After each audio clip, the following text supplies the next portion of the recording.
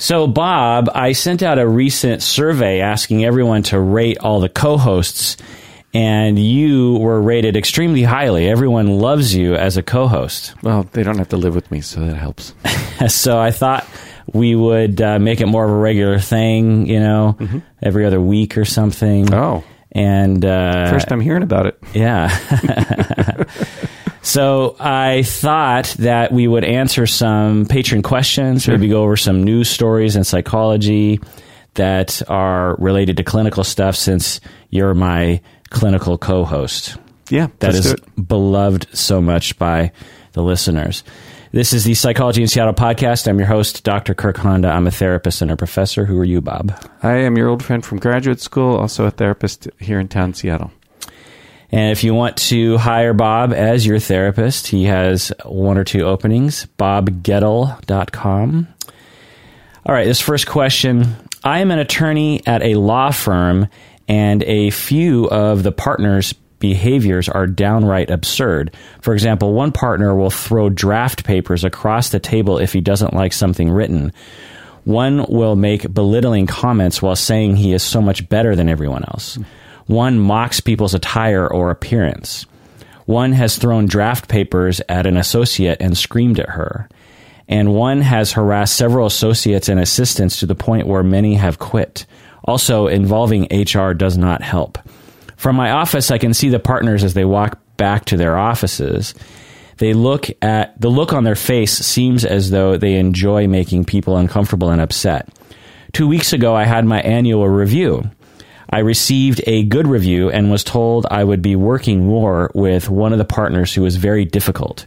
I was told, quote, "Everyone likes to work with you because you're very friendly and nice, and this partner would like to work more with me. I don't know what to do, and I have been worrying a lot. I am a sensitive person, and many times I am overly polite. Working with this partner wears on me, but I try not to let it show. As an associate, I cannot refuse to work with this partner because it impacts my career at the firm." Questions. How do you work? So there's a number of questions here, so let's just go over these. And I'll just ask you, Bob. How do you work with bosses who have narcissistic traits, sociopathic traits, or are just generally difficult people? What do you say, Bob? I say that's really damn hard. Yeah. Really hard. And let's be clear, there's probably no way to do that and feel comfortable at the same time. You could be very effective and work with somebody, and it can take a toll on you. And it probably will. Right. Yeah.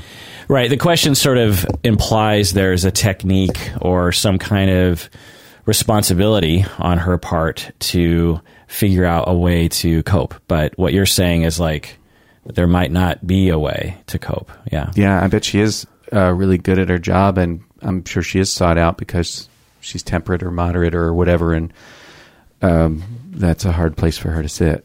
Somebody who's going to be abusive. Yeah. Yuck. Yeah, I guess if there's one thing, because she says she's very accommodating, very, right. Nice. I guess one thing you could do is go on a campaign to be less nice and therefore less attractive to work with, and therefore, not like totally, a dick to everyone. Sure. But a little less accommodating to their problematic behavior. Put a little salt in the sugar. Yeah, less enabling, Like, I think of an example like you're working with the partner, and the partner is like, berates you, makes fun of you or something, like says something like, "Oh, well, that's an interesting work outfit today." And a nice person, an overly nice person might say like, "Oh, yeah, sorry. The laundry is full and I just threw this together. Sorry about it." And that kind of, if that's a pattern, that sort of enables that behavior that you don't like to see. Right. A less enabling but not completely confrontational approach would just be like, thanks for sharing, Yeah. or, "Oh, so you don't like it." Okay.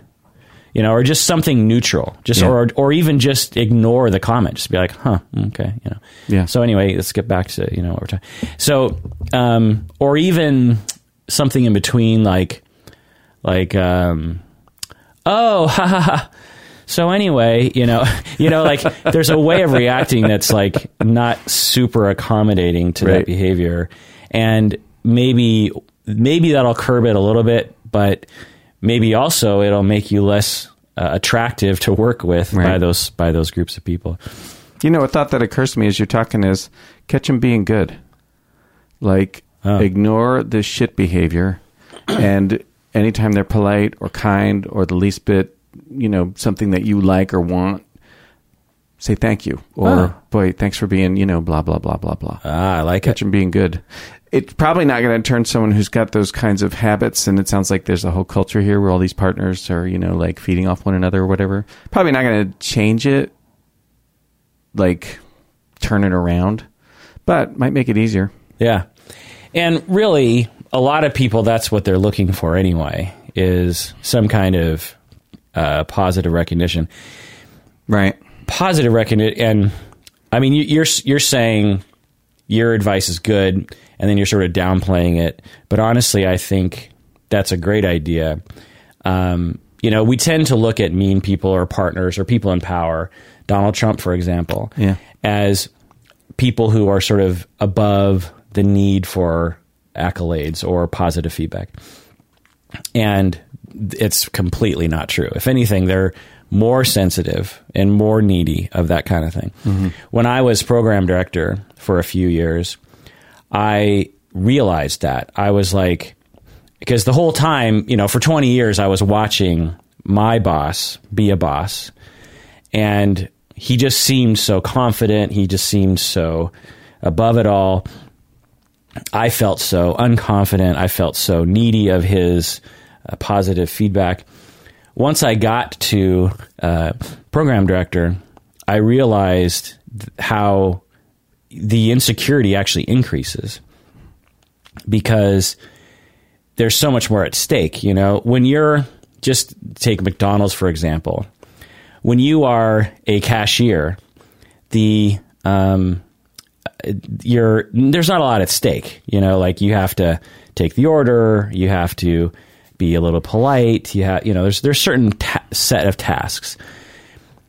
But when you're manager of the McDonald's, you have to get every employee to like you, because that's an important thing as a manager. Your employees are supposed to like you. They need to work. You got to get them to work hard. You have to have all the products be good. You have to have all the customers be happy. You have to have your neighboring businesses have to be happy. The owner has to be happy, or several owners have to make money. Like there's the amount of responsibilities and the amount of people who have reason to criticize you or praise you exponentially increases. And by that complication, it means that you cannot please everybody. If you want to make the customers extra happy, you have to push the employees harder. You know what I mean? If you want your suppliers to be happy, that means your employees might actually be less happy because they don't have the things that they need. Like there's no way to make everyone happy when you're in charge. And so these partners, for example, they might actually be doing this partially because they're incredibly insecure and incredibly stressed out, and a little bit of positive praise for good behavior might actually go a long way with them. Another question. You mentioned in one of your podcasts about having an abusive supervisor at one time. How did you handle that experience? Have you ever had an abusive supervisor, Bob? Abusive, no, but punitive, yes. Okay. How did you deal with it? How did you handle it? Not well. Yeah, what do you mean? My self-respect took a hit because I ended up being too passive and not actually respecting my own values, needs. Was this back in the late 90s? In the late 90s? No, it was in the 2000s. Oh. Who was in the 90s? Well, when you were at CPC, wasn't there some weird... Oh, God. Yeah, that sucked. I wouldn't say she was abusive, but she had a grudge against me, and it was interesting. From one year, she wrote me this review. I had my performance review, and she wrote this really long awful review about what a jerk I was. And then over that year, I got a new supervisor, and his review was much shorter, much more positive. And I'm like, wow, what a difference, But that's interesting because she would not say probably of herself that she had a grudge, or she would probably say she was evaluating the behavior that she saw. But these things are interactive. They're not a one-way street. You know what I'm saying? Do you care to share what happened, or like what did she criticize you for? Oh, I wouldn't remember the details. Oh, yeah, that was a long time ago. It's 20 years now. No, I actually don't know. I think the reason, though, she had a grudge against me was because she set me up on a blind date with her good friend, and I wasn't interested beyond the blind date. And so never followed up, and I think that put a bad taste in her mouth about me, and then we had to work together. And then she became my boss. Oh, no. Yeah, that was before she was my boss. That was when I was an intern. Yeah, I mean, you must have told me about that back then. I remember. I mean, that's why it popped into my head, was because I remember, you having troubles with her. So then she just kind of lost perspective and decided to. She took it personally, or something. I think so. That's my take on it. Yeah. Well, did you lose sleep over it? Were you stressed out? Was it hard to deal with? Yeah, because weekly supervision meetings, and you're supposed to talk clinical cases, and that's. A lot of personal stuff comes up in that. And so I'm having to be vulnerable with somebody who doesn't like me. Did you regret going on a blind date with a coworker's friend? No, I'd do that again. Yeah. I mean, not now because I'm married, but yeah. No, that'd be all right. She was just a staff person. And then when I got a job there, she got promoted. Yeah. And then became my boss. So that was just, bad luck. Yeah. Yeah. So the only thing I'll add to what Bob is saying is just reiterating what Bob is saying is that, it's awful. I officially hate like 4 or 5 people on this planet. And, I think 3 of them are coworkers, ex-coworkers of mine. So it's really awful. And this is, of course, out of probably tens of thousands of people I've come into contact with in my life. Right. And I legitimately have PTSD from some of these people, where when I see them, my heart starts to race. Yeah. My body feels threatened by these individuals because of their personality disorder and the way that they abused me. Yeah. And I assume a lot of other people around them. Probably, yeah. And how did I handle it? And as Bob said, not good. I talked to my therapist, I suppose, which helped, honestly. I talked to all my friends and family about it as often as I could, which was frequently.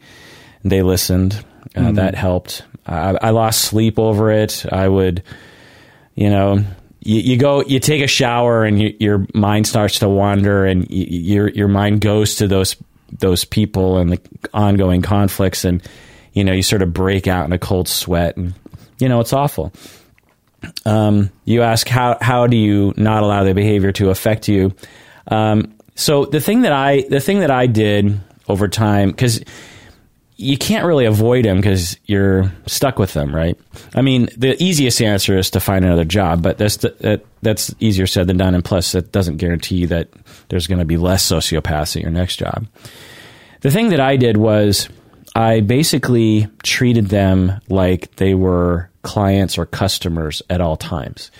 So with most people, I'm trusting, like I'll engage with them given the situation at a trusting level. I just trust that, like when I'm interacting with you right now, Bob, I don't have a guard up with you. I'm not like, watch what you say, or don't get too close, or don't reveal too much, because Bob's going to jump on that, because you don't, and most people don't. But abusive people, once you've seen their true colors, then you say, oh, that person, for whatever reason, is not to be trusted. And so in my mind, I keep them at arm's length. So, and whenever I enter into a conversation with them, I assume, sorry, I'm getting over a cold if I sound funny. I assume they're going to abuse me at all times. I just think like, okay, I'm going into a meeting with that person. They're going to hurt my feelings. They're going to say something, or they're going to do something uncomfortable. Something's going to happen. And so when it happens, I will have predicted it. If it doesn't happen, then God bless. But it often did. Or some, because these people, their weirdness isn't relegated to just a few instances. People like this are generally weird in my experience. Like they have a general odd presentation that sort of pervades everything that they do. Have you found that to be true? Sorry, my mind drifted. Say it again. Do you have other examples other than those two people that you've worked with that were abusive to you? Yeah, I've been abused by some clients. What about like coworkers and stuff like that? Abusive coworkers, or like, I don't know, acquaintances or something. So the thought is, are these people? Do they have kind of a weird relatedness? Sort of like, yeah, like in general, like it. Or, probably. Right. That's my experience. Yeah. It's like, now they might not be a detectable weirdness right off the bat, but once you get to know someone well enough, it's just like, you get to know like, oh, they're generally kind of uptight, or they're generally on guard, or they're generally hostile they have a general underlying rage that only pops out in overt ways every now and then, Yeah. And so my point is that that's what I would do, is I would just like, okay, I'm going into a meeting with that person. Do not trust them. Assume they're going to abuse you. And then when they do, you'll be ready for it. And you'll just be like, oh, there it is. There's that abusive statement. There's that energy. And, it hurts a lot less. Yeah. And what I found in the past was I didn't do that. And I would go in this cycle with, abusive people that I worked with, where they would abuse me. It would be horrible. I would be physically traumatized, and then be stressed out for a week or two. I would pull back and I'd be like, well, watch out for that person. Yeah. That person would be super nice to me. Oh, yeah. They would, lull me back into into trusting them again. Right. And this might be over a few months, Yeah. And then bam, something would happen, and I'd be like, how did I let them back into my trust zone? Like, why did I do that? And that's one technique. That doesn't solve the problem, but it mitigates it, I think. It's unsolvable. Yeah. Though, what occurs to me as I'm listening to you is there's a transactional nature of being an employee, in this case in a law firm, which is, I'm there for a reason. I'm there because this is how I make my living, or because, this is a stepping stone to, whatever it is that I want to do or whatever, but I'm there because there's something that I want. And I think recognizing that I'm here as a volunteer and this is something that I want can help when you're putting up with somebody who's treating you like shit. Like, this is one of the costs of working in this place, right? But I think stepping back and recognizing the big picture, which is this is transactional and I'm here as a volunteer, I take back my power, right? And this is a shitty part of this job, to have to deal with this person who acts in these awful ways. Yuck, terrible. And that's one of the costs. And I can ask myself, well, is it worth it? And if the answer is, yeah, you know what, it is worth it, then suddenly I'm not such a victim, or feel, I'm not saying that your person is a victim. I am accepting. Yeah. And I'm more ego protected. And choosing, like, yeah, I've evaluated and I'm choosing this. Yeah. For the pros and all the cons, I choose this situation. I don't like these cons. Yeah. But I'm in it and I accept it, and I'll evaluate it later. Yeah. I'm kind of in a situation like that now with my job. I won't go into specifics, but there's certain aspects of my job at Antioch where I'm currently in that space where I'm in the past, I would evaluate the pros and the cons, and I would say, oh, the pros outweigh the cons, so I'm going to stick with it. But there's a certain part of it right now where I'm like, are the cons getting too high? Because the cons have always been there, but so what I said to myself was, I've been dealing with this for about a year now. The cons haven't changed. They've just felt worse to me in the recent year. Bummer. And so I'm going to give myself another year, essentially. And if it doesn't if it doesn't go back to the way it felt before, I'm going to change. I'm going to reconfigure my job at Antioch, All right. Yeah. All right. Next question. Patron Annie writes, I'm a newly licensed LMFT and loving the field. Congratulations. Yeah. I've been hearing conflicting and often mixed up definitions of what qualifies as an anxiety attack. Panic attacks are defined in the DSM, but anxiety attacks seem to have different meanings for different people, including experts. Some folks define them based on triggers, length, physical versus cognitive symptoms, and more.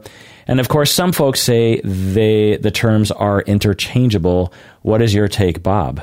My take, anxiety attack is just a way of talking about anxiety. So I don't know what an anxiety attack is. I'm with Annie here. Like, it is not, that's a idiosyncratic term. And so it depends. Do I need to understand the specifics? Because you probably want to define it phenomenologically, like what exactly did happen. And that might be important for a client if you're trying to help a client with anxiety. It's like, what do they mean by anxiety attack? But I don't think anybody should try to treat that like it's some kind of clinical term. It's just a way of talking about anxiety. Yeah, that's great. The phenomenology of the individual, as they say, because people will say, oh, I had an anxiety attack. What they might be talking about is a panic attack, right? In terms of the language of the DSM. But they might be talking about something that is not a panic attack, and it could be. So the term that I wish people would use would perhaps be anxiety episode or triggered anxiety or something. Right. Because anxiety attack, attack sounds more like a panic attack, right? Yeah. Like, have you had panic before? No. I have. You have, I know. Yeah. And it was awful. It's a very distinctive feeling. Oh. It's intense doom, like I'm going to die or lose my mind. And I'm positive of it. It's just like, and I'm describing my panic attacks before I cured myself, but this is back in the early mid-90s. Confusion, lightheadedness, a feeling like I want to run, but there's nowhere to run, sweating, heart pounding. I mean, just intense heart pounding, and just dripping with sweat. And it could last a couple hours, and the after effects psychologically could last for months because of how horrible it felt, and how convinced or for lack of a better explanation, I was just left to my own devices and thought, oh, I'm going crazy. Oh, like my brain is going to break and that'll be that. And then I went to grad school and took psychopathology with Ned Farley, and we got to the anxiety chapter, and I read the symptoms of panic disorder and was like, oh, that's what I have. And there were a number of different things I did after that, but pretty much right from there, 90% of my disorder was cured. Just knowing. Yeah. That's terrific. Just like, oh, other people have this. In fact, it's kind of common. This is exactly what because the key was I'm not going crazy. Right. Like I'm not dying. It's a odd psychological, physiological response that feels a certain way, but has absolutely no consequence. You can't die from it. I mean, there are very rare cases, I suppose, where if you have heart disease, if you've had a couple heart attacks already or something, that a panic attack could stress the system, so to speak. But folks with that trouble are more apt to what's the word? Like, guess the probability of the thing is higher than it really is. Nobody dies from a panic attack in the most rare of occasions, but folks with panic tend to what's the word I'm looking for? Do you know what I'm saying?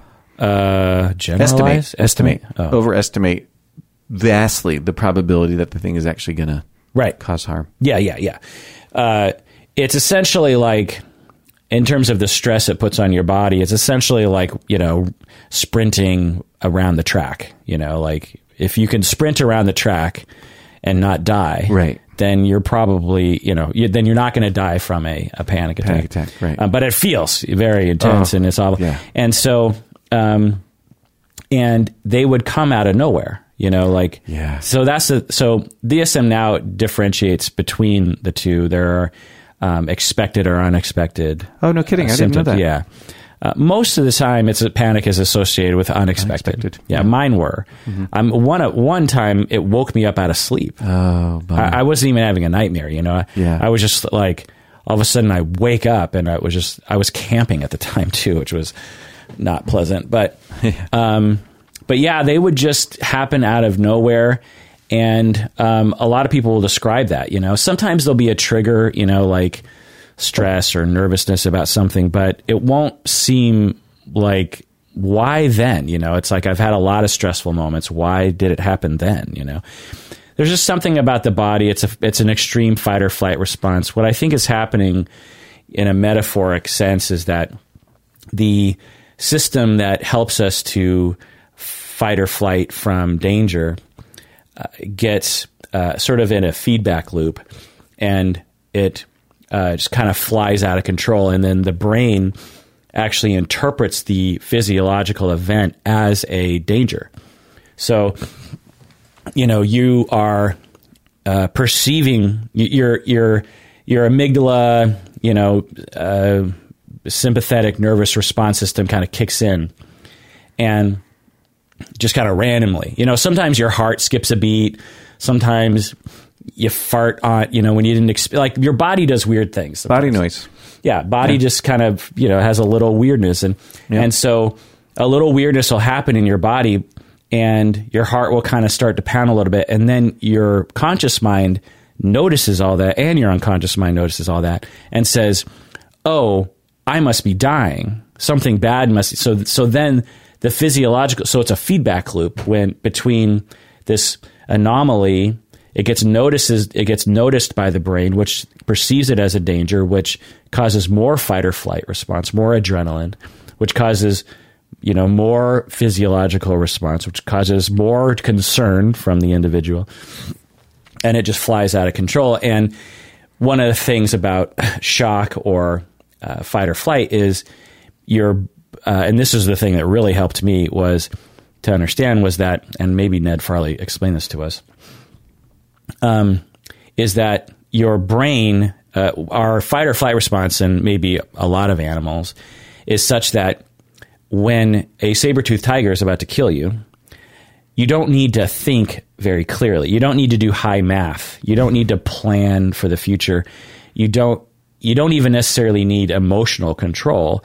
What you need are oxygen to your muscles, and oxygen to your fear response, and oxygen to your coordination. So there are certain parts of the brain that are in charge of heartbeat, in charge of movement, and there are other parts of the brain that are in charge of higher thinking, and those parts of the brain will be deprived of oxygen, and that's why sometimes people will have gastrointestinal problems when they're freaking out, because actually the blood doesn't need to be there either. And so we have an inability to think our way through a panic attack because our brain doesn't have the oxygen that it normally has. And once I figured that out, I was like, oh, so the key goal when I have that sort of hiccup of weird, anomalous, physiological panic is to get brain back to my prefrontal, get blood and oxygen back to my prefrontal cortex. And so I sit down, I close my eyes, and I just do relaxation. And the panic, if I can even call it that, will dissipate within like 3 minutes, Whereas in the past, that feedback loop would happen, and it would just take off. Hell. Right. So that's a panic attack. Sure. An anxiety attack, as you were saying, Bob, it's not a clinical term. There's no official diagnosis for an anxiety attack. It's something that people use colloquially, that for God knows what they mean. And it's fine to use that, but again, as you say, Bob, you want to as a LMFT, you want to ask people what they mean by that. And as a therapist, I would refrain from using that term unless it's the parlance of the client, and that's the language you have. But I would, clinicians out there, I would not use the term anxiety attack because it's not well understood unless you follow it up with, by anxiety attack, I mean blah, blah, blah, blah, blah. Right. But honestly, I find that a lot of people don't really understand anxiety or panic, and so let's just try to reduce the confusion out there. Let's probably stick to the terms. I don't like the word attack. Really? I don't think we should use that word attack because it implies malignancy and victimhood. Huh. How about episode? Episode is a great word. Panic episode? Panic episode, anxiety episode. It doesn't imply anything. Is there a more intense word, though, than episode? Because episode sounds like, you know, I hear you. An episode of Friends, it's like, because it's awful, Oh, yeah. Panic. Could there be a panic hell zone or something? No, I don't know. All right, let's take a break. When we get back, let's answer some more questions. What do you say, Bob? Sounds good.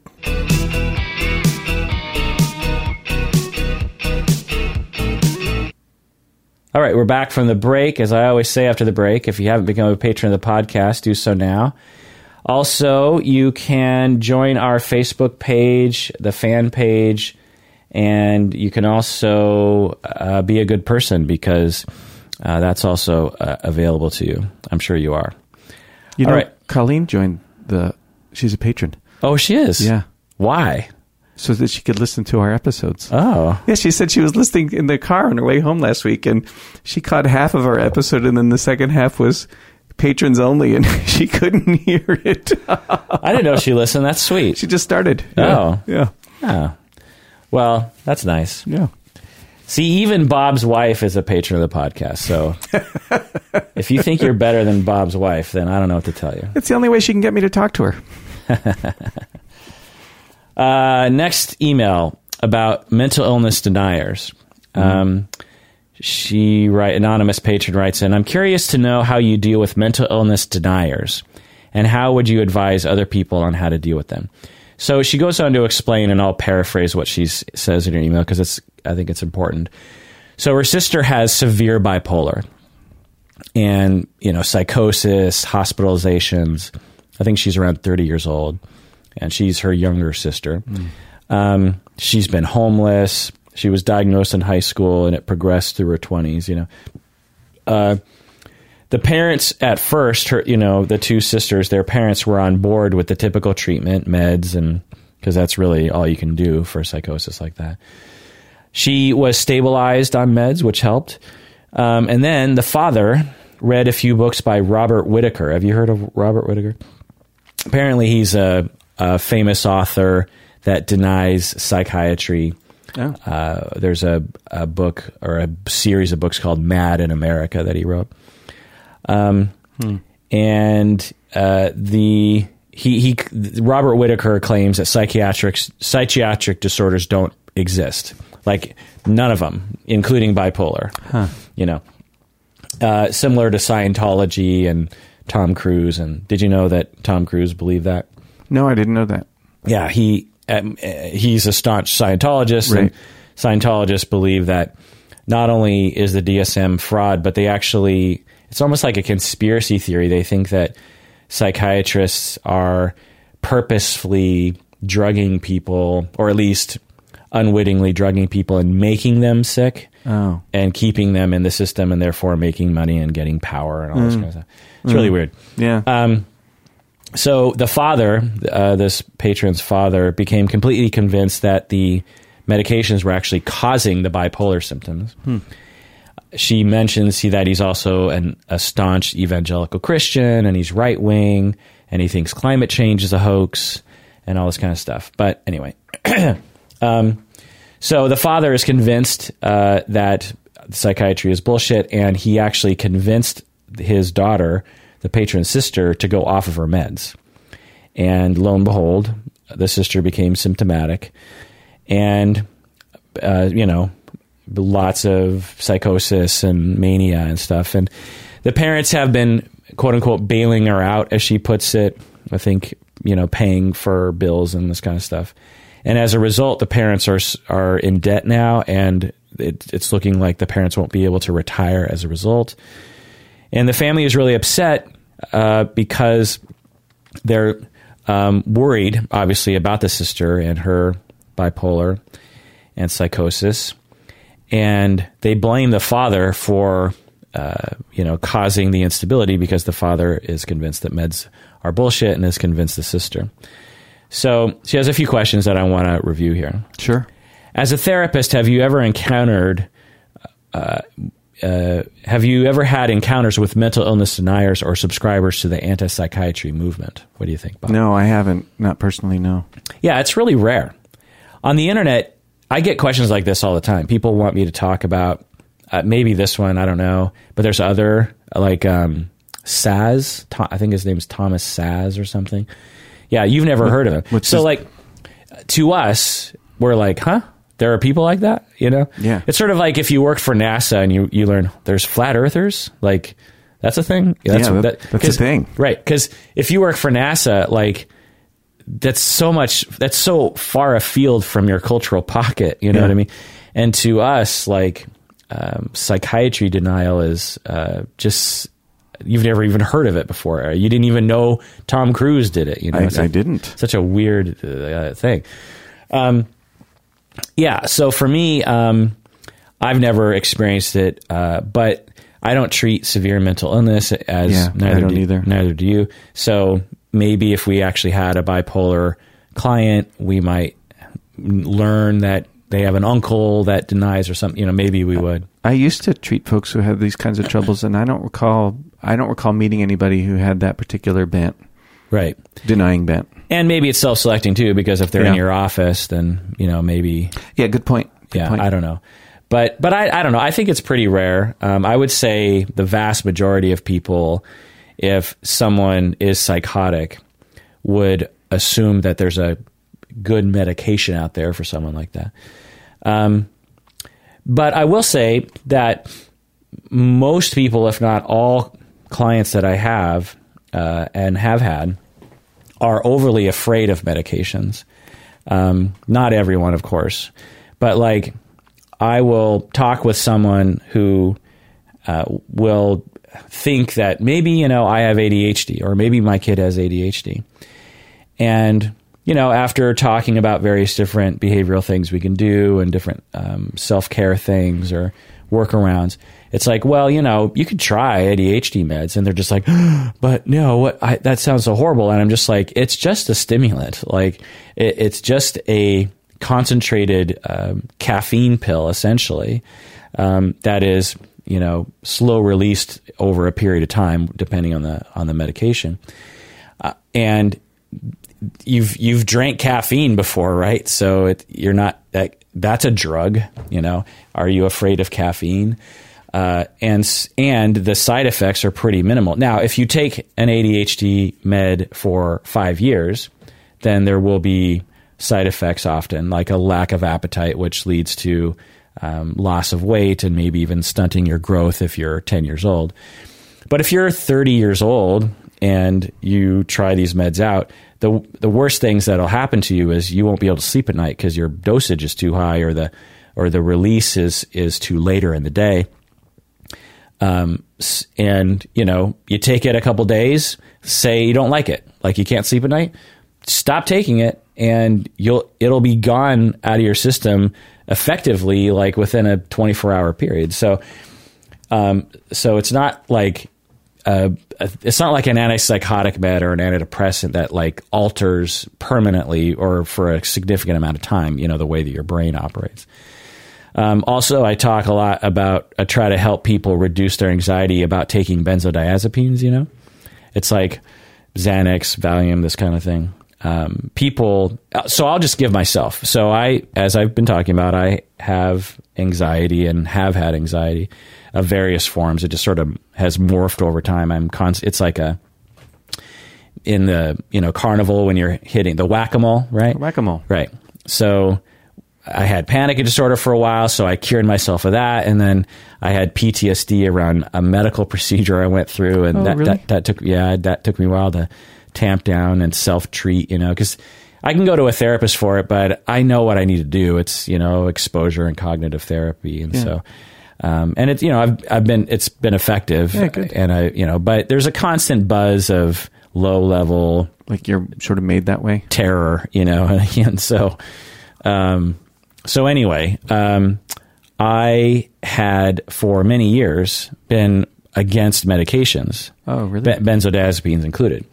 Until I took courses on psychopharmacology and learned the differences between the different meds, and learned that benzodiazepines are essentially a six-pack in a pill that doesn't have a hangover, but it has all the same effects. It slows down the brain. It makes your neurons less likely to fire, which has a side effect essentially of reducing anxiety, but it also, reduces heart rate, reduces your you can't think straight as well. You can still think, but so the way that the brain works, in terms of the inhibition thing. So when you get drunk, people sometimes lose their inhibitions. There's actually some research that refutes that says that people put lampshades on their head when they're drunk because culturally speaking, we've learned that when you're drunk, you're supposed to do stupid things. And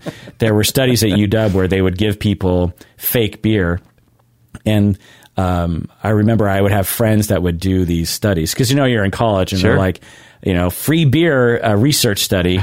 And, everyone would show up and they would give some of them placebo beer and watch their behavior. And they would notice that a lot of people would start acting more flamboyant or more social or, this kind of thing. But anyway, the idea is that, you slow your brain down and impulses occur to you and your brain doesn't have time to check it and say, don't do that or don't say that. Or, normally when your brain is working at normal speed, then your brain has the ability to catch things like that and say, nope, don't do that. Don't say that. That's not a good idea because of X, Y, and Z. So when you take a benzodiazepine, you get a little bit like that, not horribly, but a little bit. But so if you've ever been drunk before, mildly drunk, then you know what it's like to be on a benzo. And that's why you don't want to drink while you're on a benzo because they can compound each other's. It'd be like if you took a benzo and drank a six-pack, it'd be like drinking 12 beers, and you could pass out, hurt yourself, or even die from your heart stopping, essentially, in the same way you can die from heart stopping with alcohol. Anyway, my point is that I, late in my life, just like, I don't know, what was it, 3 or 4 years ago, I had, they needed to put in a implant tooth in my face. Okay. Really? Yeah. I had a baby tooth that had been, in my mouth since I was, a baby. Sure. Since I, got a molar. When you get molars, like 6 months, 12 months, something like that. I don't know. And I was, it was starting to, there was no root. Anyway, long story short, I needed to have this procedure done that was pretty involved. They needed to, cut my gum. They needed to drill into my jaw several times because they use a small drill, then a bigger drill, then a big, because if they use a big drill with the first drill, they could crack your, if you've ever worked on wood and drills and stuff. Anyway, so it was like an hour procedure and they'd be drilling and then they'd be installing this metal screw, essentially the female part of a screw thing, and I was like, are you kidding? Like that is going to wreck me. Cause I was still kind of recovering from my medical PTSD. I was like, there's no amount of Novocaine that's going to save me from that one, like, just prior to that procedure, they needed to pull out the baby tooth. Right. And so and that took, no joke, 3 seconds. So I lived across the street from the dentist and I walked out my door, walked into the dentist. They were ready for me. I sat down in the chair.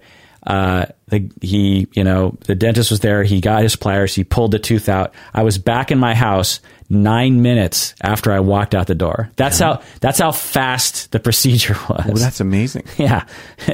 9 minutes from door to door. Okay? Drive-through dentistry. Yeah. So, and that's how easy. He just grabbed it with pliers and pulled out. Didn't hurt, bled a little bit because, there's still some kind of hanging on. I had an anxiety episode. It wasn't a panic attack, but it was an anxiety episode because my body, even though my mind's like, who cares? It's just a baby tooth. It's like getting a scab ripped off or something, like minor issue. Yeah. Facts and logic did it though. But the body doesn't like it. And so so heart racing, this was 3 seconds of procedure. And I'm thinking, how am I going to get through an hour of someone drilling into my jaw? This is not going to, I'm going to freak out. This is not going to be good. But so I tell my dentist, who, fellow Asian brother, and he's like, you know what? I have the exact same problem. He's like, I completely flip out when I go to the dentist. He's a dentist. Yeah. and he's like, I have a wonderful drug for you. Yeah. It's called Valium. And I'm like, really? Like from the 60s? Yeah, like right. Mommy's little helper? Isn't that what they used to call it? No, that's a different one, but nonetheless, Valium. What was Mommy's little helper? It's a stimulant. I can't remember what it's called. Oh, the yellow pills. Yeah. I thought it was Valium. Was it Valium? I don't know, but you would know better than I would. You're a little older than me. So he gives me this prescription and he says, okay, so take, there are 4 pills. Take one the night before, just to kind of, get you loose. Take 2, take 2 like 20 minutes before coming in or an hour before coming in or something. And then we'll keep 1 just in case like you're freaking out during the procedure. Well, I'm so like averse to taking meds that I didn't take the one the night before, but I definitely took the 2 before the procedure. It was like a massage. Yeah. I sat in that chair. I'm not talking like I was on a scale from 1 to 10. Like I wasn't like a 2. I was like a -3 on the anxiety scale. Right. I was like serene. I'm like, da-da. The drug makes you feel a little euphoric. So I felt better than I would have if I was just watching TV at home, like it. And afterwards, I was a little loopy, but not too bad. I was probably a little giddy walking in and out of the office. I took a 2-hour nap when I got home. And I woke up and everything was fine. And I was like, that is a wonderful drug. Benzodiazepines are wonderful.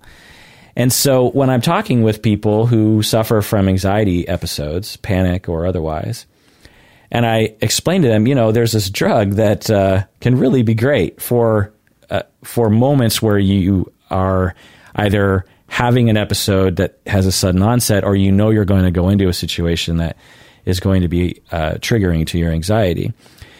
Now, you don't want to take benzos all the time. They can be addictive. They can also have an actual effect on the brain, as anything could. There are bad things that can happen if you take them for a long period of time.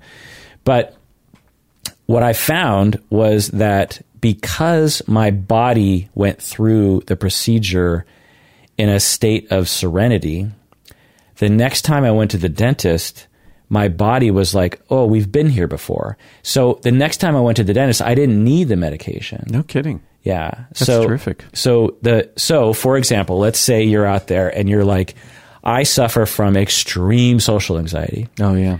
And when I have to give a speech or I have to go to a party or something, like I can't even do it. Well, let's say you take a effective dosage of Valium, Xanax, and you go through that instance with little anxiety. Well, the next time you go into it, you might not need the med because your body has been habituated to that thing. You're tricking your body into believing, or you're convincing, I guess, biologically speaking, that the situation is not to be feared. And anyway, so So back to the question, from the patron, there are, I haven't come across people who are like conspiracy theorists against psychiatry, but I myself and many other people around me, clients included, are, most people I find to be overly afraid of particular meds. Have you found that to be true? Oh, yeah. Yeah. There's a lot of reluctance. Absolutely. That you think is not justified? It's not justified. Yeah. Yeah. Meds are generally safe. Right. Yeah. She goes on to ask, what about your personal life? Which I think we've already talked about. Do you have anything personal you want to share about? Yeah. I had a prejudice against antidepressants, and then I got depressed in, it's probably 9 years ago, something like that. And it was so awful. I hadn't been that depressed since my 20s. And saw a shrink, put me on Wellbutrin, and Wellbutrin made me dizzy every afternoon from 4 p.m. till around 9:30 or till I went to sleep or something. And I did not give a shit. I'll take dizzy any day over that hell of depression. And I'm thinking about tapering off of it in the spring. Oh, you're still taking it? Oh, yeah, I still take it. Feeling better was its own reward.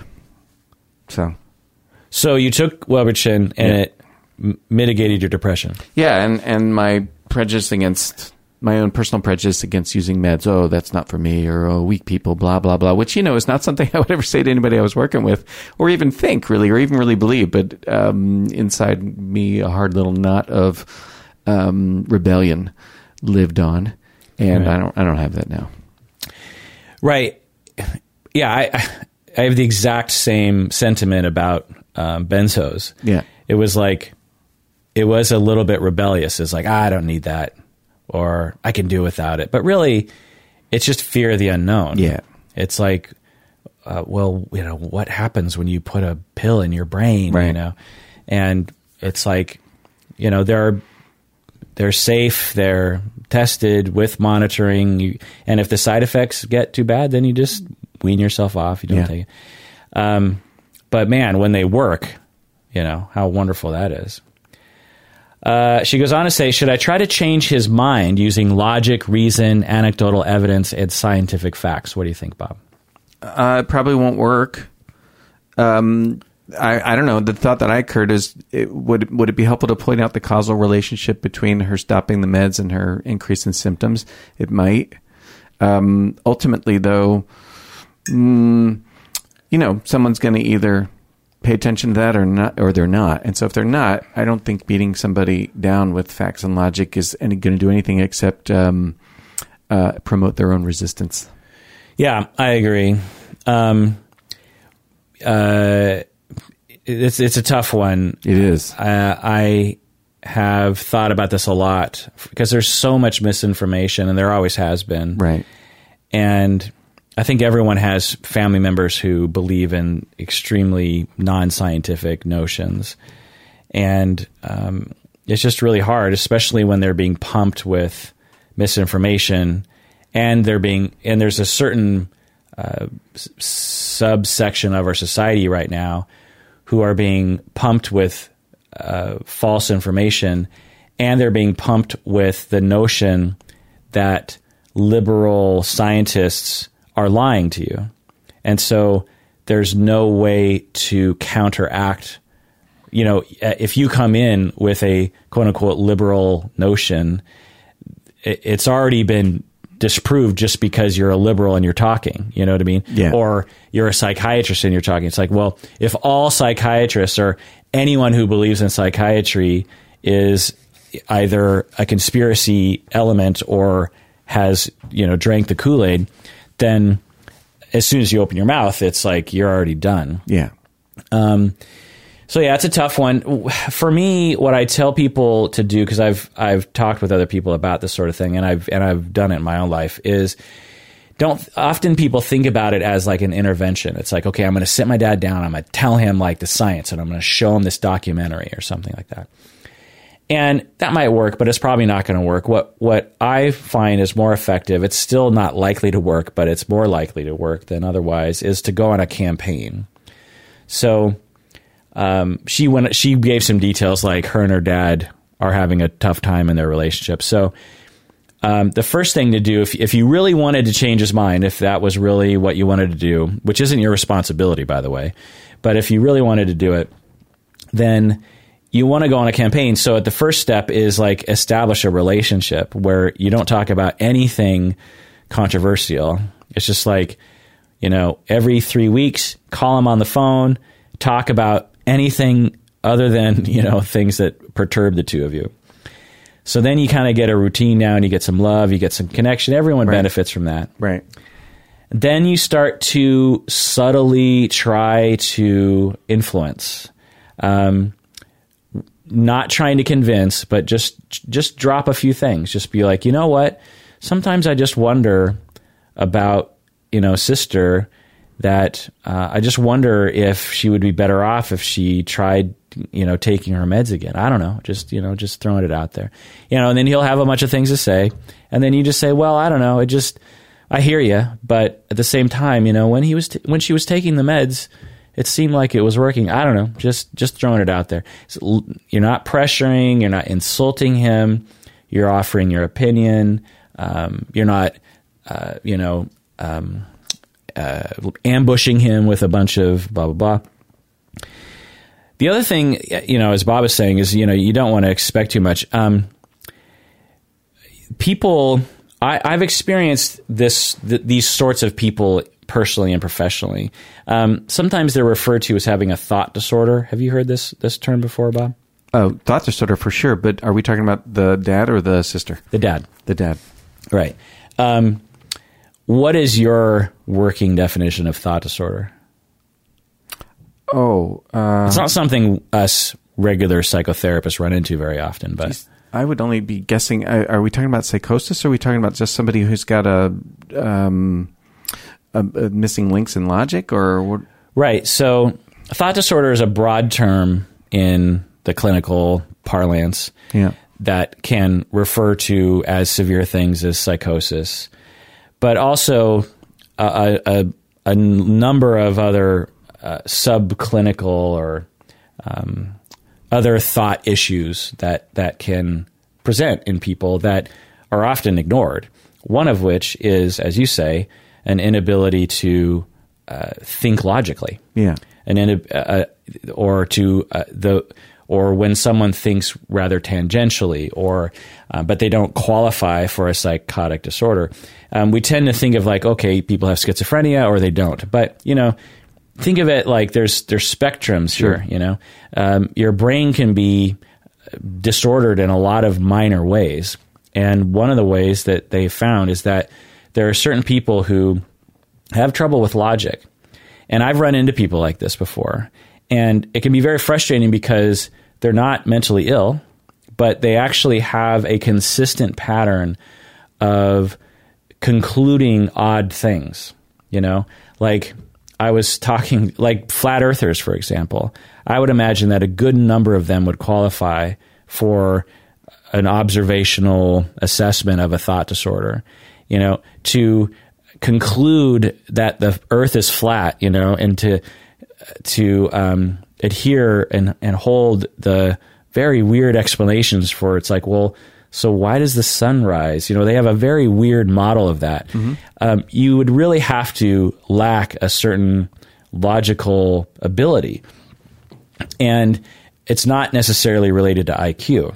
It can just be a quirk. And what I find is that there's a certain group of people that I'm thinking about personally and professionally who have trouble with logic, and they think in very emotional ways. Right.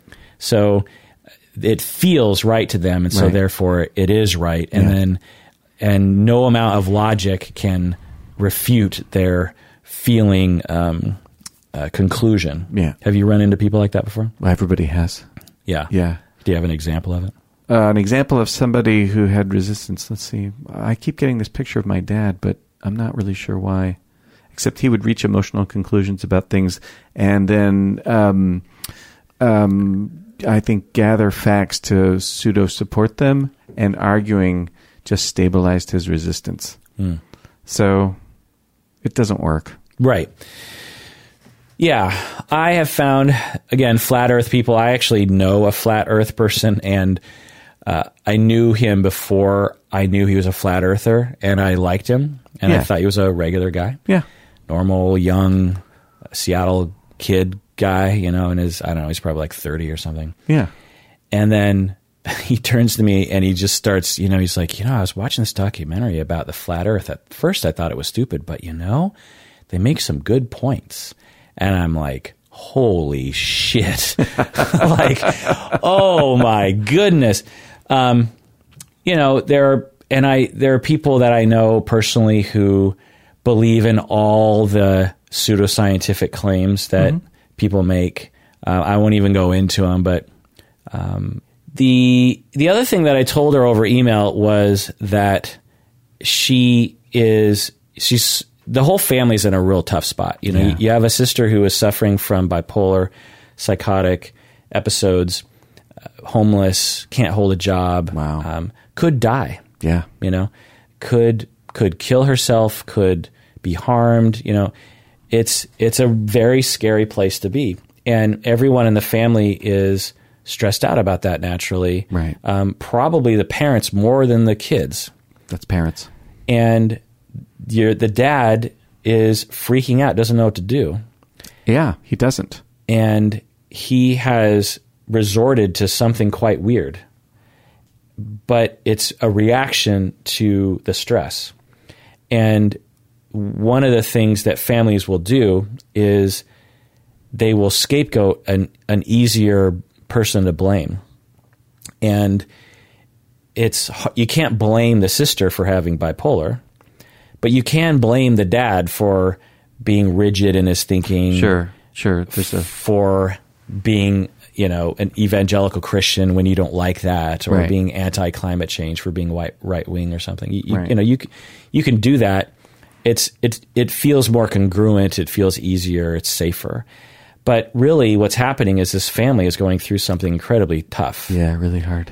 And if I was a family therapist working with this family, I would get them off the whole topic of meds or no meds. I would just say, let's just talk about the stress. Let's just talk about how this is terrible and how she's never not going to have bipolar. She's going to be suffering from this disorder probably for the rest of her life. Yeah. And we're just going to be trying to help her with the symptoms. I know people with bipolar, and once they become diagnosed and they become, severely symptomatic, they're really never the same again. You know what I mean? Have you ever known anyone like that? It's like, yeah, I have. If they're on medication, then they're different from that because the medication can affect them. But even if they're not on the medication, they're just different. Like there's something, their personality has changed. They're not the same person anymore. In some ways, it's almost like you have to grieve the person and accept this sort of new version of the person. Yeah. This isn't always the case, of course. In moderate forms of bipolar, I would say this isn't true. But for severe, is that what you feel? Yeah.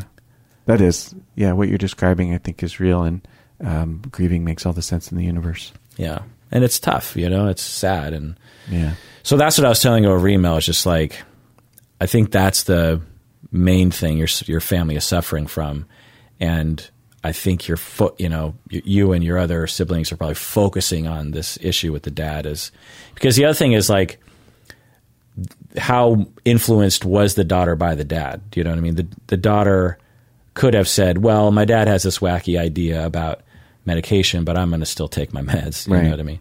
And a lot of people with bipolar go off their meds because they just don't feel like taking it. Do you know why they do that? Well, one thing happens is I feel like crap. I take the meds. I feel better. Oh, I'm better. I don't need the meds no more. Then I go off the meds. Then I fall back into. And lots of times it takes people, months or years to kind of come to a place of acceptance about the thing. And they go through relapse and relapse and relapse again and again. Right.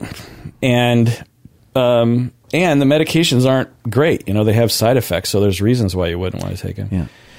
Plus, when you become hypomanic, you believe that you can do anything. You have a sudden burst of energy, self-esteem, plans to do great things, and the medication can be seen as getting in your way. Yeah. So anyway,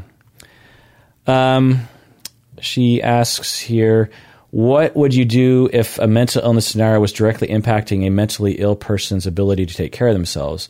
In my mind, this is no different than anti-vaxxers or Christian scientists who refuse to take their children to the doctor when they're sick. Oh, well. I feel like at some point there should be a legal intervention. What do you think? No. The thing is it's not the dad, it's the sister. And we agree that people over the age of 18 are allowed to make decisions for themselves, whatever those decisions happen to be. We are believers in civil rights, and so she has the right to choose what she wants to do. Now, in the instance where there's an acute threat to life, then I think each state has its own version of the rules of when you can commit somebody and compel them into treatment or whatever. But even then, it's only temporary. It's temporary, but like a week at the most. Yeah. So there isn't. We are believers in civil rights as a society or a culture or whatever you want to call it, and so there isn't really a mechanism for the thing that this person is wishing for, and I would wish for it too if I were her, because it's your sister. Right. Yeah, I agree.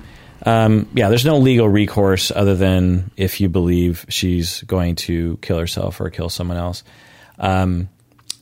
because she's not a child and she's not a vulnerable adult. Right.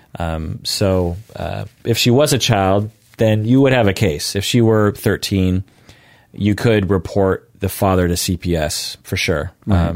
And CPS, they take situations like that pretty seriously. Right. Medical neglect, they call it. Having said all that, there are some things about what the dad believes in that are actually true. People who depend on the DSM, prescribers, people who have just completely accepted the DSM as like gospel and hard science, will say things and do things that are philosophically problematic and medically problematic. There are labels in the DSM that we could say are quote unquote hard science. Psychosis isn't something that we make up. It's not something that people fake. I mean, you can fake it, but those who are legitimately psychotic, it's not something that is, weakness or a regular variance of human behavior. It's or stress related. You know what I mean? It's in all likelihood a biological phenomenon that we can't see because we don't have the ability to measure such things in the brain. But I'm positive, and once we do have the ability to measure the brain in such a way to identify such things, we'll say, oh, this person has a psychotic pathway or a psychotic system, or they have a system that lends itself to psychosis or something. Bipolar, true bipolar is a legit hard science reality. PTSD, panic disorder, dissociation. These kinds of things are real. There's no debate. It's like you can't say like it's a social construction. You can't say PTSD is a social construction. It's a real phenomenon that exists in human beings. It's pretty convincing. Yeah. But there are softer things, personality disorders, for example, oppositional defiant disorder, adjustment disorders, paraphilias, gender dysphoria, these kinds of things. Right. Pretty sure in 50 years, the DSM will have different language or just eliminate certain things. Whereas 50 years from now in the DSM, psychosis is still going to be there. It might be called something different, but it'll be the same thing. Now, but I know people who are sort of completely in the DSM world. You and I, we don't depend on the DSM. Like someone can come to you and me and say, the DSM is bullshit, and that doesn't threaten our life at all. Like it's like, okay, DSM's bullshit. That's fine. There are certainly parts of the DSM that are bullshit. I agree, because you and I our money, our livelihood doesn't depend on people believing in the DSM. Many people come to us. We don't even have to diagnose them. And they probably don't qualify for a diagnosis, and they're talking about relationship problems and grief issues and self-esteem issues and divorce questions and recovering from divorce, parenting advice, next stage of life. This isn't DSM stuff, so we don't care. But there are some people who, do assessments and court things or medication prescribers. They depend on people saying DSM is hard science, and because if you state that the DSM is socially constructed, then they're like, well, every decision I'm making clinically is based on the notion that DSM is scientifically rigorous. You know what I mean? Also, some prescribers. So your dad has read stuff probably that talks about prescribers are too in love with their medications. Have you run into that before? Oh yeah. Like, what do they do? They overprescribe. Yeah. Yeah, like when I worked at the psych hospital 100 years ago, many of the kids 4 to 13, were given Mellaril, which is a liquid form of an antipsychotic. And yet the incidence of psychosis in children is actually really low. And Mellaril, it's, shit, man, what are we doing? Did it just mellow them out? Yeah, I think it was sedating. So you have a kid who has been abandoned by their parents or periodically attachment injured. Yeah. And have parents maybe that are addicts or have parents who are depressed or, some kind of stress. And the kid has, lo and behold, some behavioral issues. Yeah. And if you're a psychiatrist who is of this certain ilk, and you only have a hammer, then everything looks like a nail. And so it's like, well, I have a medication that will help with that. Right. And the parents are like, or the foster parents or adoptive parents or somebody is like, thank God, give me a pill. Right. You give the pill to the kid's mellow. There's some side effects like, they sleep a lot or they're a little out of it or they don't do as well in school or something. But they're not jumping off the walls. They're not punching me in the face. They're not throwing things at me. They're not running out the door. Right. So great. It's working. Right. Instead of trying to help the kid build stronger attachments, help the kid grieve whatever they've been through, right. Help the kid understand that they have power in the world, asking the kid what they want. And that kind of works really hard. It takes a long time. Yeah. And perhaps is more expensive. Uh-huh. And isn't guaranteed to work. You're not going to get immediate bang for your buck. Right. So there are certainly situations like that. Another thing that I often point out to people, and I get even other trainees of mine, because they're not medical professionals, they don't necessarily know this. Like, do you know you're on Wellbutrin? Is that an antidepressant officially? Do you know the effectiveness percentage compared to placebo when it comes to antidepressants? Do you have any idea? It's actually comparable, right? Like placebo is shown to be about as effective as the drugs. Right. Most people don't know that. Mm-hmm. Most people think it's like, antidepressants, well, they work. People think of it like, I don't know, aspirin or something. It's like, well, if you're in pain, you take aspirin, and it works. Got diabetes, the insulin. Yep. Insulin, right? Rock and roll. Right. It works for everybody. Yeah. And antidepressants, so they take, again, 1,000 depressed people. They give 500 people placebo and 500 people Wellbutrin or Prozac or one of the other ones. And especially as time has gone on, they have found that the placebo effect, helps about 25% of people or something like that. It's in that range. Mm-hmm. People on the antidepressant, the effect will be something like 30%. Yeah. Or 35% or something. So in essence, the drug only helps really something like 5 to 10% of people. Apparently you're one of those people, or Well, at least apparently. I'm okay with being a placebo guy. Right. Exactly. As long as the side effects aren't too. What are the side effects of Webergen? Dry mouth. It's probably the only one I have. That's it. Yeah. That's, quite shocking to a lot of people. You're like, wait, so right. Antidepressants are only right. I mean, how many antidepressant commercials have you seen on TV this week? Well, you don't watch TV, but there's a lot of them. Yeah. Well, I watch TV when I watch football, so I see some. But so the notion that antidepressants work. We don't understand how the brain works. No. Depression is one of those particularly hard things to figure out. It's anxiety actually, like benzodiazepines, for example, they work. Yeah. Ongoing SSRIs for anxiety, again, less likelihood of working. So my point is that you have prescribers that are, you're depressed, take this, let's try this med. And there's this assumption that like something's going to work. But like if you look at the percentages, it's not a high likelihood that anything's going to work. Yeah.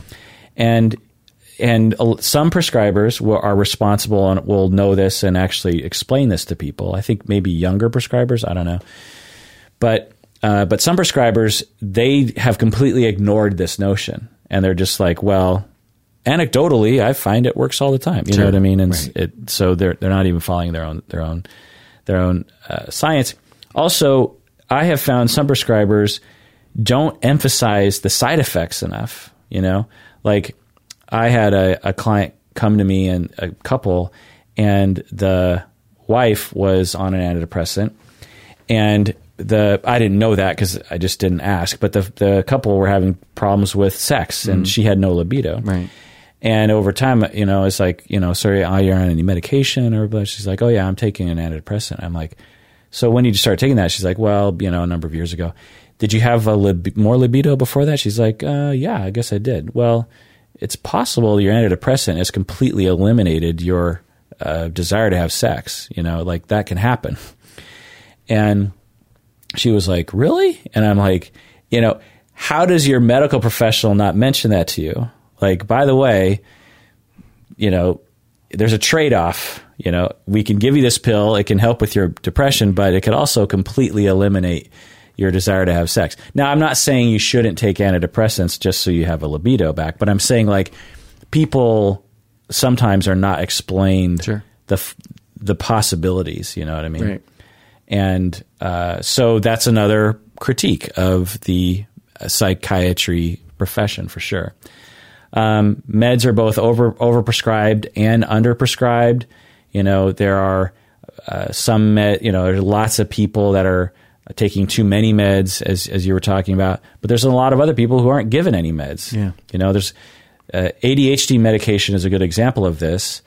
There's a Venn diagram. You have people who actually have ADHD and benefit from the ADHD medication in the middle, but then you have on the left side you have people who have ADHD but aren't taking meds, and on the right side you have people who without ADHD or people who are taking meds without ADHD.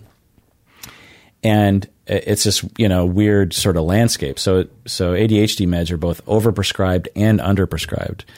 I once had a client who came to me with a lot of different ailments and a lot of different issues psychologically.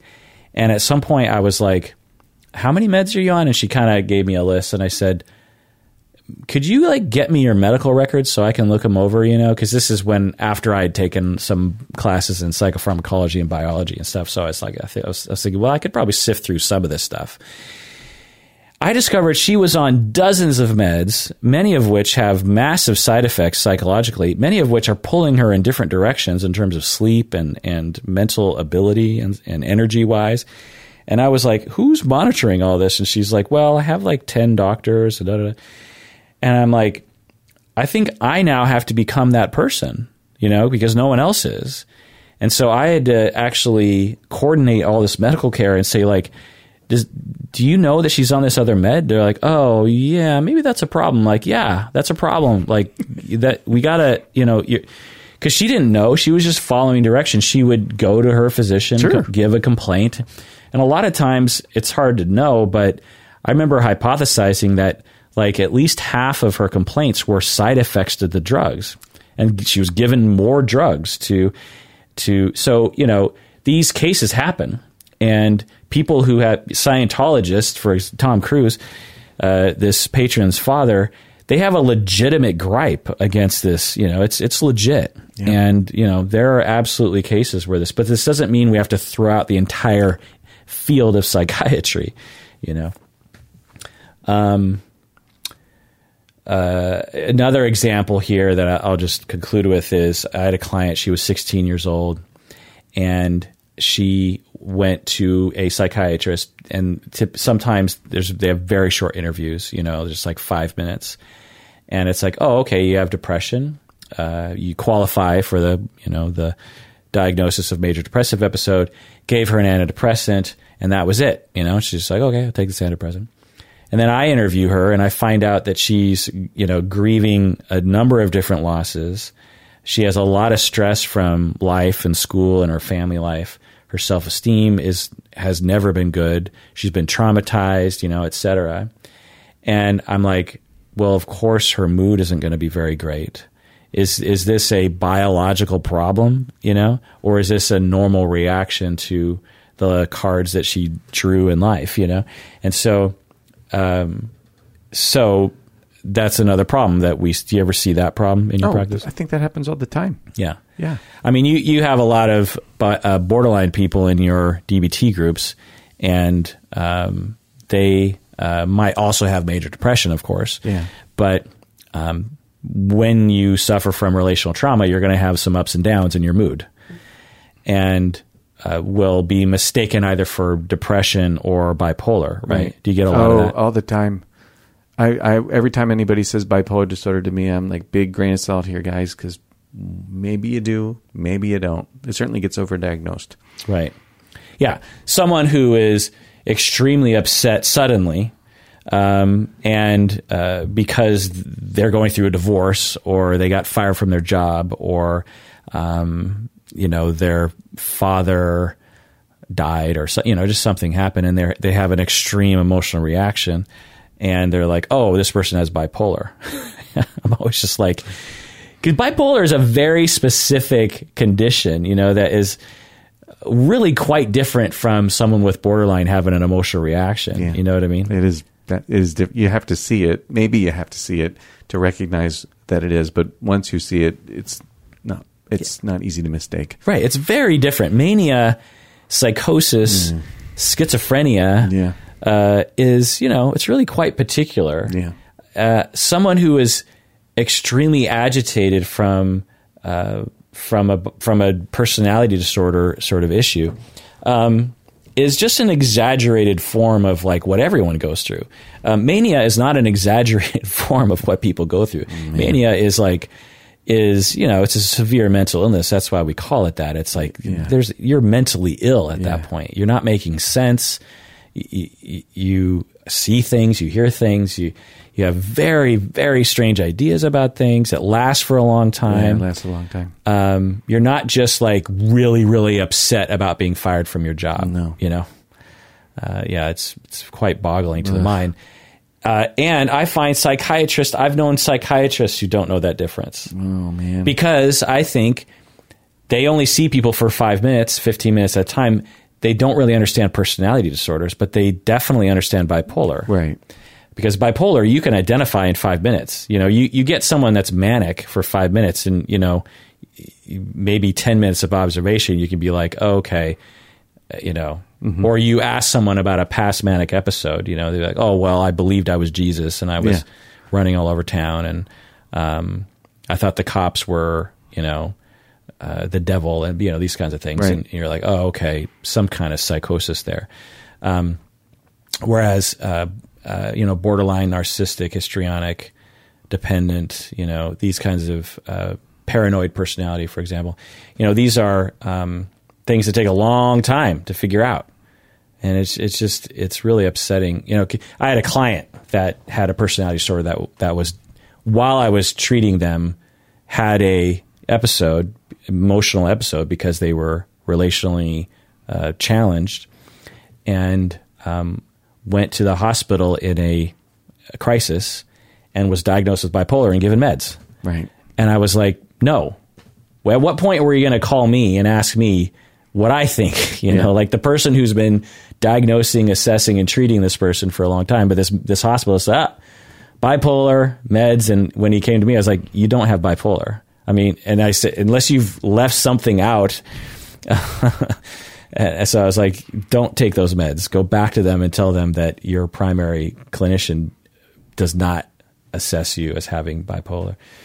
Oh, let's be clear, folks, that it's outside the scope of our licensure, if you're a psychologist or a counselor, to give people advice about whether or not to take meds. So you want to be careful. It is. And, thanks for pointing that. On the other side, there are certain psychologically trained individuals like myself who have enough expertise in education, supervision, and practice to say some things. Yeah. Telling someone to go against another physician's orders is not one of those things, but telling someone that they probably don't need to take medication for bipolar is one of those things. And that's the difference between making a good clinical assessment and protecting yourself from liability. Right. I actually had a supervisee. Actually, we got into a big conflict about this because she thought I can't remember what she was upset about, but she had a client who had been taking meds for a long time and had decided to go off of their meds and told my supervisee, I'm going off my meds. I don't like it anymore. And my supervisee was like, oh, it's a good choice, or I support that choice. But the client had a history of suicidal behavior and thoughts. And so that's all I needed to hear was change the medication, not communicating with your prescriber, suicidal risk, therapist, my supervisee knows about that and is not doing anything. Not even amping up the suicide, prevention work. And I, said to the supervisee, I said,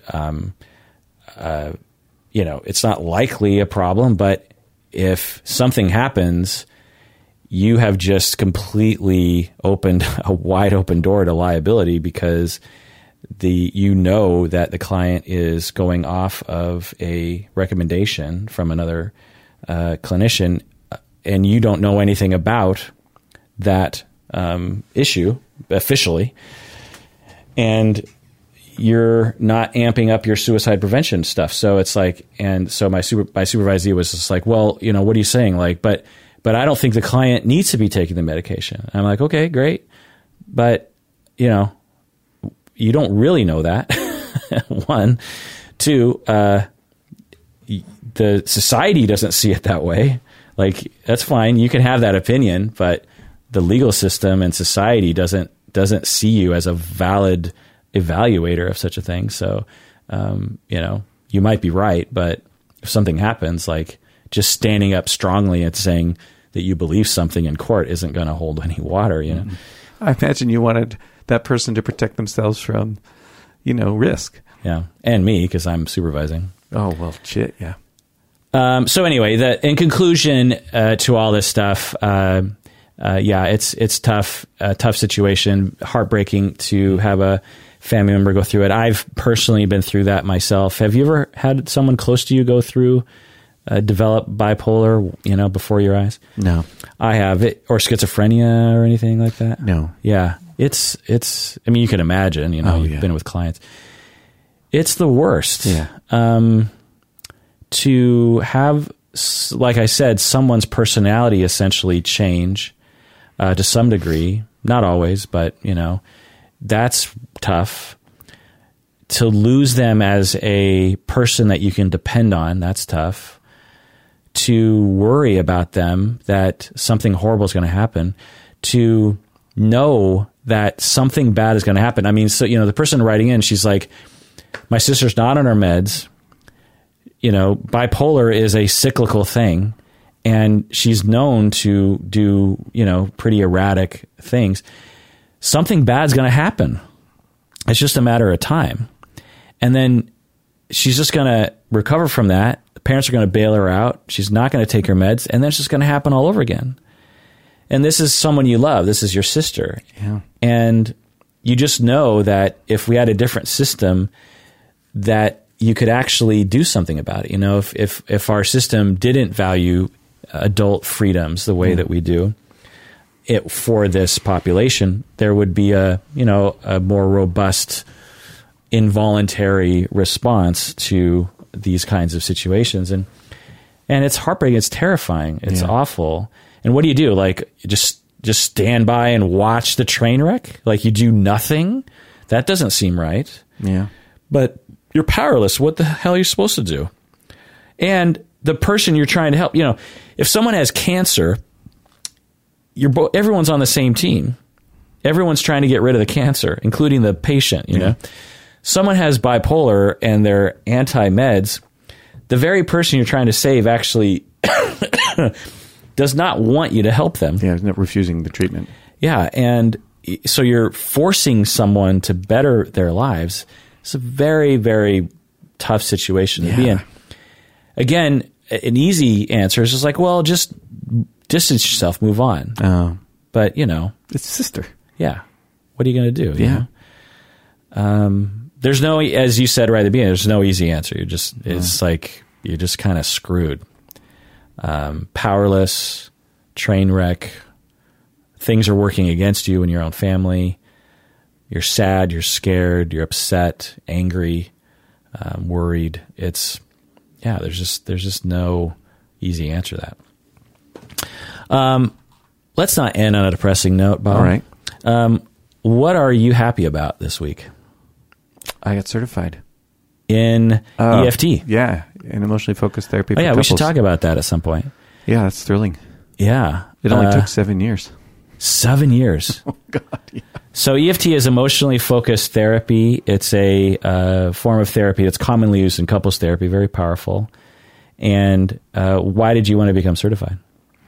Well, I didn't originally. I just wanted to learn it and be competent. But then I want to do more of that kind of work. So about 18 months ago, I started thinking about what do you got to do to get this stuff to happen. And there's quite a lot. So I did it. It took a year and a half.